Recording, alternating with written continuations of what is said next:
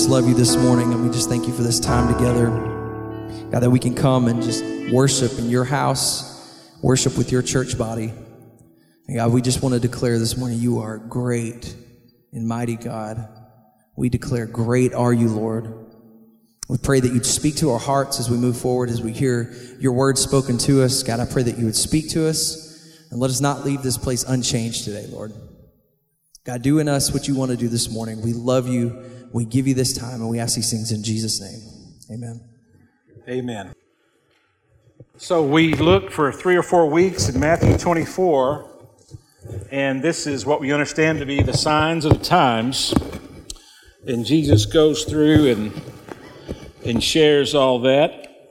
And this week we have definitely seen possibilities of some of those signs. He said, notice the fig tree. When the fig tree starts putting on leaves, then you need to be aware that summer is upon us. Well, here Jesus said, look at the buildings of the temple. They're no longer there. We have a constant reminder of Jesus being true to his word, that Jesus is the Messiah. Those buildings are gone. Unbelievable prophecy. And then as we go through and listen and read some of those different signs, we saw that the sin will be rampant everywhere and the love of many will grow cold. And I just couldn't believe Monday morning, like you, when I woke up and driving down here for our morning group and heard on the radio what had happened in Las Vegas.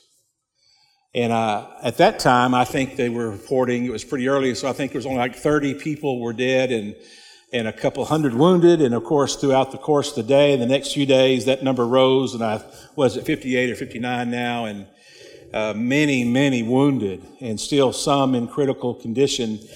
And I just thought about the words of Jesus. How in the world can anyone take that many weapons and that much ammunition and shoot into a crowd like that? It just blows me away to think how the love grows cold with many.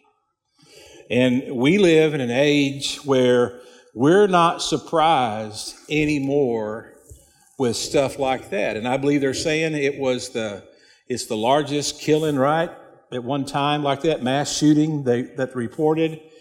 And it just amazing that anyone could walk into elementary school and start shooting people, walk into a high school and start shooting people.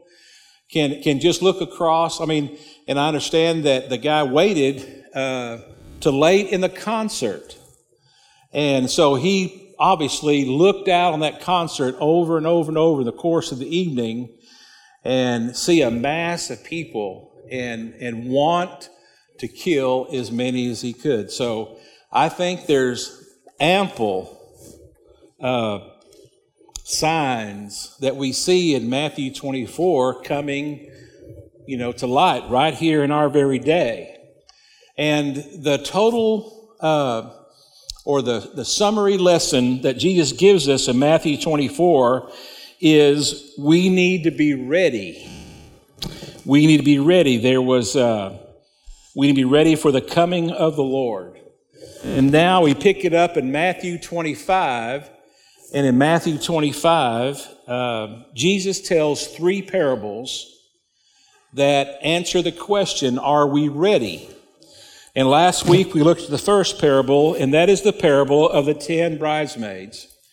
And 5 were wise and 5 were unwise. And the bridegroom came at night, and he came late in the night. And the 5 wise bridesmaids were prepared, and they had enough oil. The 5 unwise bridesmaids did not have enough oil. And when the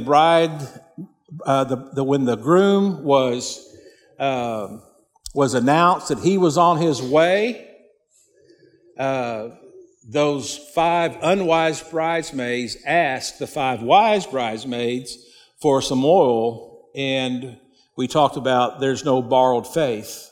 And they says, we don't have enough for us. You should have prepared yourself, in other words. And the 5 unwise went and purchased some oil, and when they returned, the door was locked. And we finished that parable with the words of Jesus, I never knew you. I never knew you. And the door was locked. It was too late for the foolish or the unwise bridesmaids to go in the house with the bridegroom. And so that's a parable that says to us, we need to consider that question, are we ready? The oil represents life in the Spirit. It represents that people have believed in Jesus, they have been sealed with the Holy Spirit, and the oil represents the Holy Spirit, and so the Holy Spirit is present in their lives, which of course is salvation. Is salvation. And now we have the second parable that helps us answer the question, are we ready?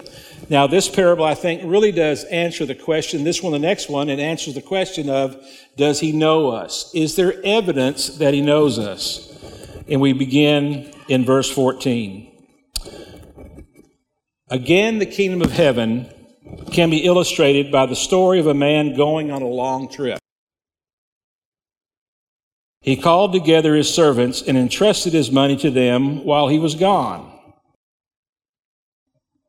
He gave 5 bags of silver to one, 2 bags of silver to another, and 1 bag of silver to the last, dividing it in proportion to their abilities. He then left on his trip. Now, the word talents is used in most translations. And when we read the word talents, we automatically, in our English, words, we turn to abilities. And we see the scripture that said that he gave it in proportion to their abilities. It's not abilities that's being mentioned here primarily. A talent was a number of pounds of weight of money. It was either silver or a large sum of money.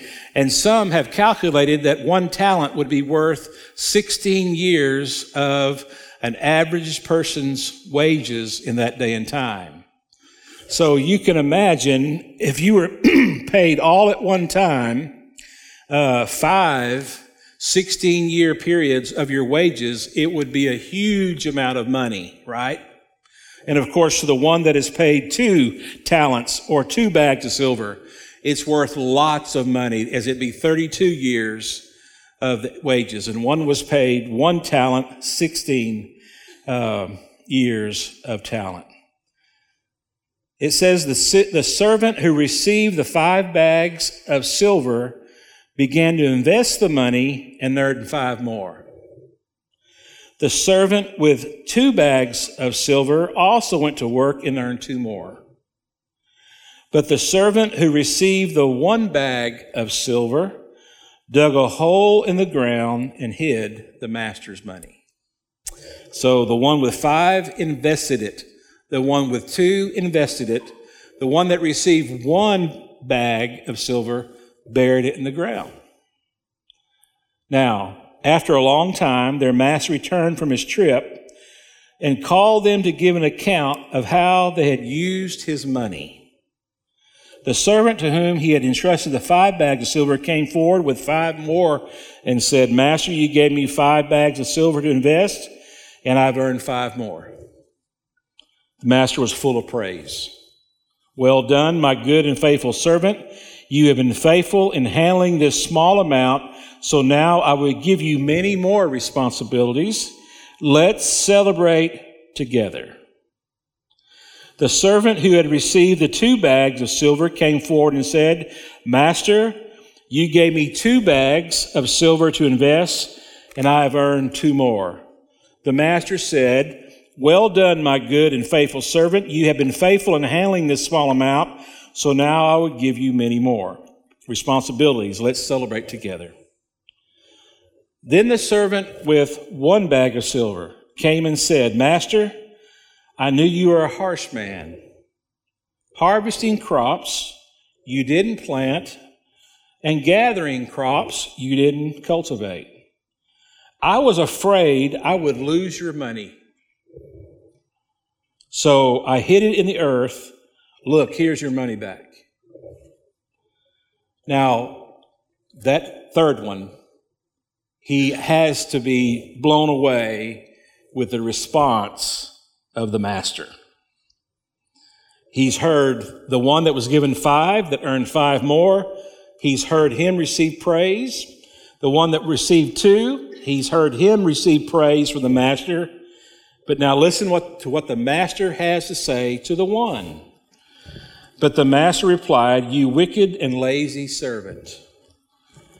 If you knew I harvested crops I didn't plant and gathered crops I didn't cultivate, why didn't you deposit my money in the bank? At least I could have gotten some interest on it." Then he ordered, "Take the money from this servant and give it to the one with 10 bags of silver. To those who use well what they are given, even more will be given, and they will have an abundance. But from those who do nothing, even what little they have will be taken away. Now throw this useless servant into outer darkness, where there will be weeping and gnashing of teeth." So how does that fit into us today? Well, let's look at the big picture here. Now, the master's a wealthy man. The master has lots of wealth. The master is going to be gone for a while, and the master chooses to invest in the servants that he leaves behind. The master represents Jesus. The servants represent people. To 2 servants, he gives according to their ability. To all 3 of them, he gives according to their abilities. But to one who he saw having much ability, he gave much responsibility to, and that was 5 bags of silver. He saw the next guy, and he observed his ability, and he gave him 2 bags. And of course, to the one that he gave 1 bag to, he recognized not as much ability as the one he gave 5 or the one that he gave 2. And so the master masterfully diagnosed the situation, and he gave to the 3 servants exactly what they needed to have to make a difference, to invest. Jesus is the rich master. People are the servants. People are not equal in their abilities. We're not equal in our abilities. Some of us have been given more responsibility than others. That's his choosing. But the master, Jesus, has given everyone talent, money, gift, resources, experiences, desires, assignments. And if you are wise, the Holy Spirit is present, you are one of the 5 or the 2. You have invested what you've been given. You've invested what you've been given.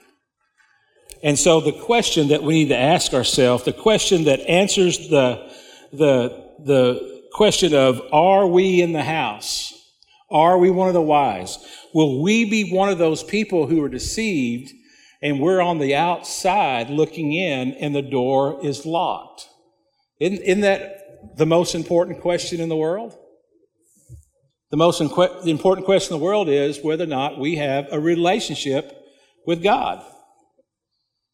Is Jesus going to say to us, "Depart from me, I never knew you"? Or is he going to say, "Well done, my faithful child, enter into your reward"? And so that's a question that all of us need to be asking ourselves. That's the question we all need to be taking before the Lord. What have we done with what we have been given? Only you can answer that. What have you done with the money that you have received? What have you done with the money that God has allowed you to earn? What have you done with the money? What have you done with the spiritual gift that's been deposited in you? What have you done? What have you done, or what are you doing with your experiences? What have you done, or what are you doing with your current circumstances?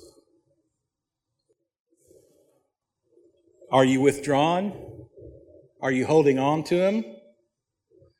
The circumstances that you have received, has it placed you in a position to where you've buried all that God has deposited in you out of fear?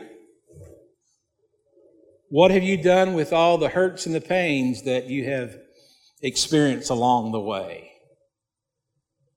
You see, the guy with the 5 bags of silver or talents and the guy with 2 bags of silver or talents, they didn't waste their hurts and their problems. They didn't waste their circumstances. They didn't waste their experiences. They didn't waste their spiritual gifting. They didn't waste their money that they'd been given. They invested it in the kingdom. And so one of the results of people having enough of the oil that's going to burn the lamp until the bridegroom shows up is there is a return in what they've been given while the master is away. There's a return. It's an interesting story with Jehoash and Elisha in the book of 2 Kings. And Jehoash, he really, as he was a king, relied upon Elisha.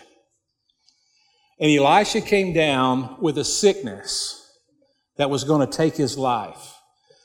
And I'm sure Jehoash, he saw that and he knew that his strength in God was going to be gone. That his faith was going to be altered, that he had trusted so much in Elisha. And he realized that he could see it. He could know that Elisha is now weaker. He is now beginning to show those signs of passing away. And so he and Elisha have a conversation. And Jehoash has great enemies. They're fighting, and he's concerned with the Syrians. And he doesn't know how in the world he's going to be able to survive these enemies constantly being a threat to him. And Elisha says, open the eastern window and shoot an arrow through the window. And he does. And that shooting the arrow through the window, Elisha said, that represents victory for you. Represents victory for you. You're going to be victorious. You're going to have victory in your hands. Now, take those arrows that you have, Elisha instructs him. And he goes out and says, take one of those arrows and beat it on the ground, which is kind of an unusual thing to tell someone to do, isn't it? Well, the king does that, and he beats the ground 3 times with the arrow and quits. And quits. That's all he does. Now, Elisha did not give him an instruction of how many times he was supposed to beat that ground. So it's an unusual thing, but you see that it says Elisha became angry at the king because he only beat the ground with the arrow 3 times. And Elisha tells him, you should have beat the ground 5 or 6 times.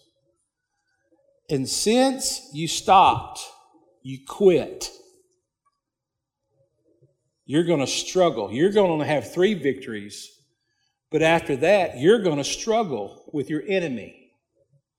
And sure enough, Jehoash had a reign of great struggle with his enemies.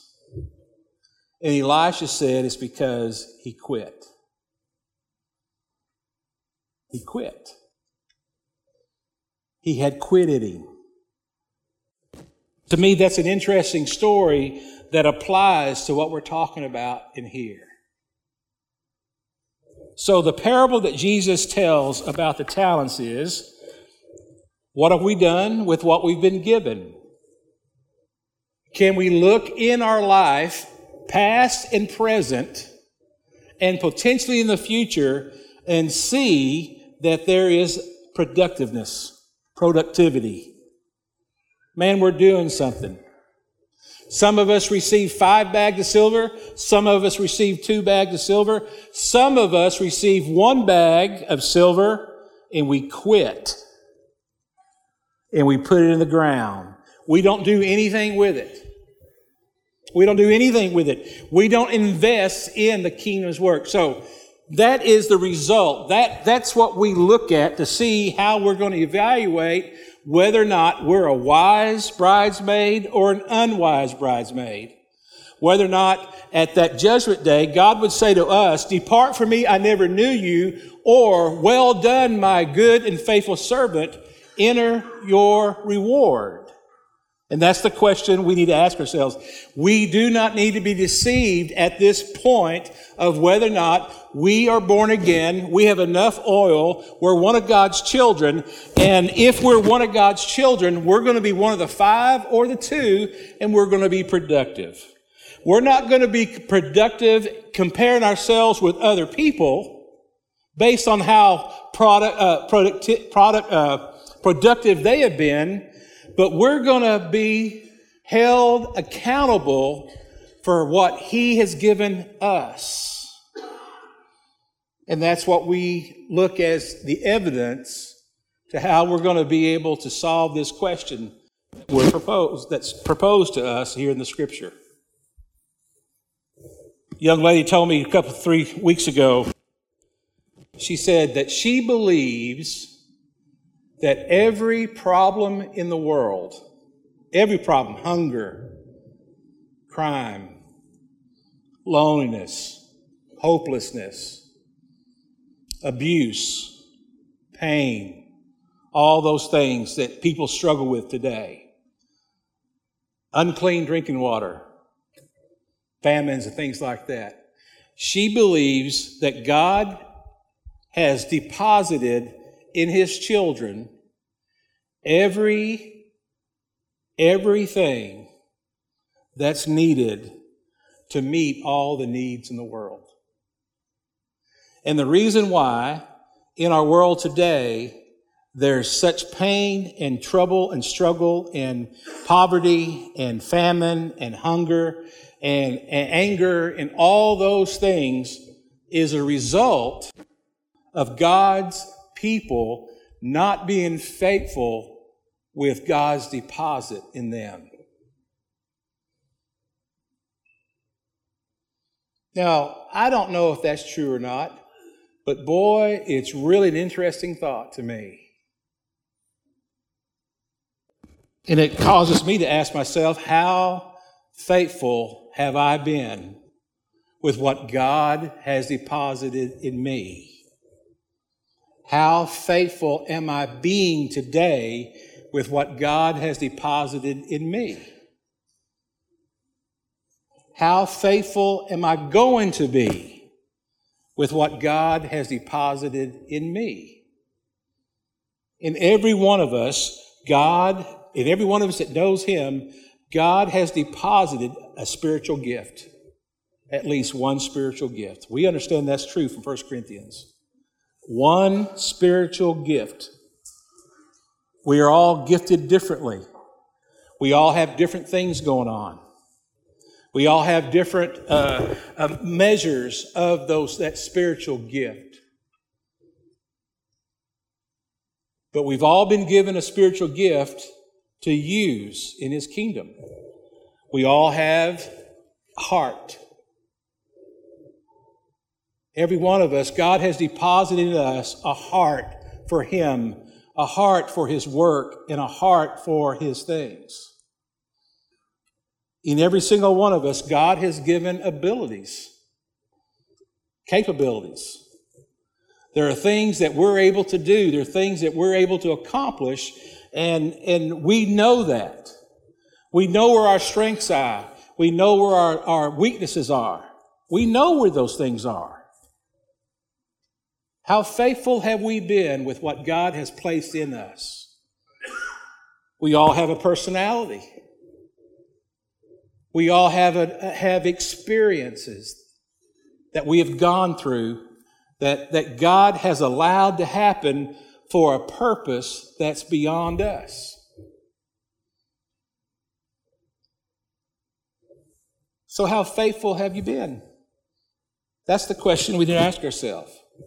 So we had an altar call last week and just trusting the Lord. Many people got some things settled with the Lord. But through the course of the week, if you've been in kind of disturbed about whether or not you're deceived today, whether or not you are one of God's children, whether or not He will say to you, "Depart from me, I never knew you," you need to take evaluation. You need to take inventory to answer this question. Because that's what Jesus has to say to us here. What have we done with what He's given us? What have we done with what He's given us? When He deposits Himself in us, He deposits a great craving to worship Him, a great craving to serve, a great craving to honor Him, a great craving to love people. He puts within us a love that's beyond us. What happens inside you when you see hurts and needs? What happens inside you? Not what happens inside them, but what happens inside you when you hear about people's hurts and needs? Do you bury it? Have you always buried it? Have you never invested? Then that's your answer to your question. Have you had experiences where your misery becomes your ministry? What really aggravates you? What need out there just drives you nuts, bat crazy? Have you responded to that? Are you constantly reminded about a great need in your world? In your world. And you continually are able to bury that craving, bury that desire, bury that misery, bury that possibility because of fear. That's why that one that received the one talent buried all that, was because he was afraid. You see, the one has the answer to the question, I didn't do anything with what I was presented. In nothing but anguish in the response of the master for him. Let me leave you with this. To help provide an answer, and see, I'm trusting the Holy Spirit's doing a lot of work with this. Is your idea to go to church and be a church goer? Or is your idea to change the world? More precise, to change your part of the world. To be productive in the assignment that God has given you. Be careful you don't begin to evaluate that assignment, comparing yourself with others, because it's your assignment. It's what God has called you to. But how faithful will Jesus find you when you return, when He returns? The one given 5 made 5 more. The one given 2 made 2 more. The one that was given one had every opportunity, but buried that talent. Now, this is my application for that. The one was okay with, was resigned to, settled, going to church is all there has to be. A churchgoer. Are you a believer? I go to church. How do you know that you're one of God's children? I go to church. I'm a churchgoer. I've always gone to church. I've had my family go to church. But I don't get too carried away with all the other stuff. I just go to church. But the one that made 2 more and the one that made 5 more, their desire that God had placed in them was far greater than just going to church. It was to change the world. I just pray, Lord, that you'd help us to look at this parable and see where each of us sit with this. I trust, Lord, that your Spirit is speaking to our heart now. And Lord, you're just going to make it known to us. Help us to know for sure about our salvation. Help us, Lord, as these parables bring us to the place of, help us to know for sure about our eternity, about whether or not we've been as you choose, Master, as you return. Lord, I know in my own life, and I'm sure that I speak for most in here today, Lord, we desperately want to hear, well done, my good and faithful servant. I just pray, Lord, that you remove every barrier, every fear, that you'll remove the unbelief that causes us to bury the deposit that you make in us. In Jesus' name, amen. Ushers, come forward for our offering.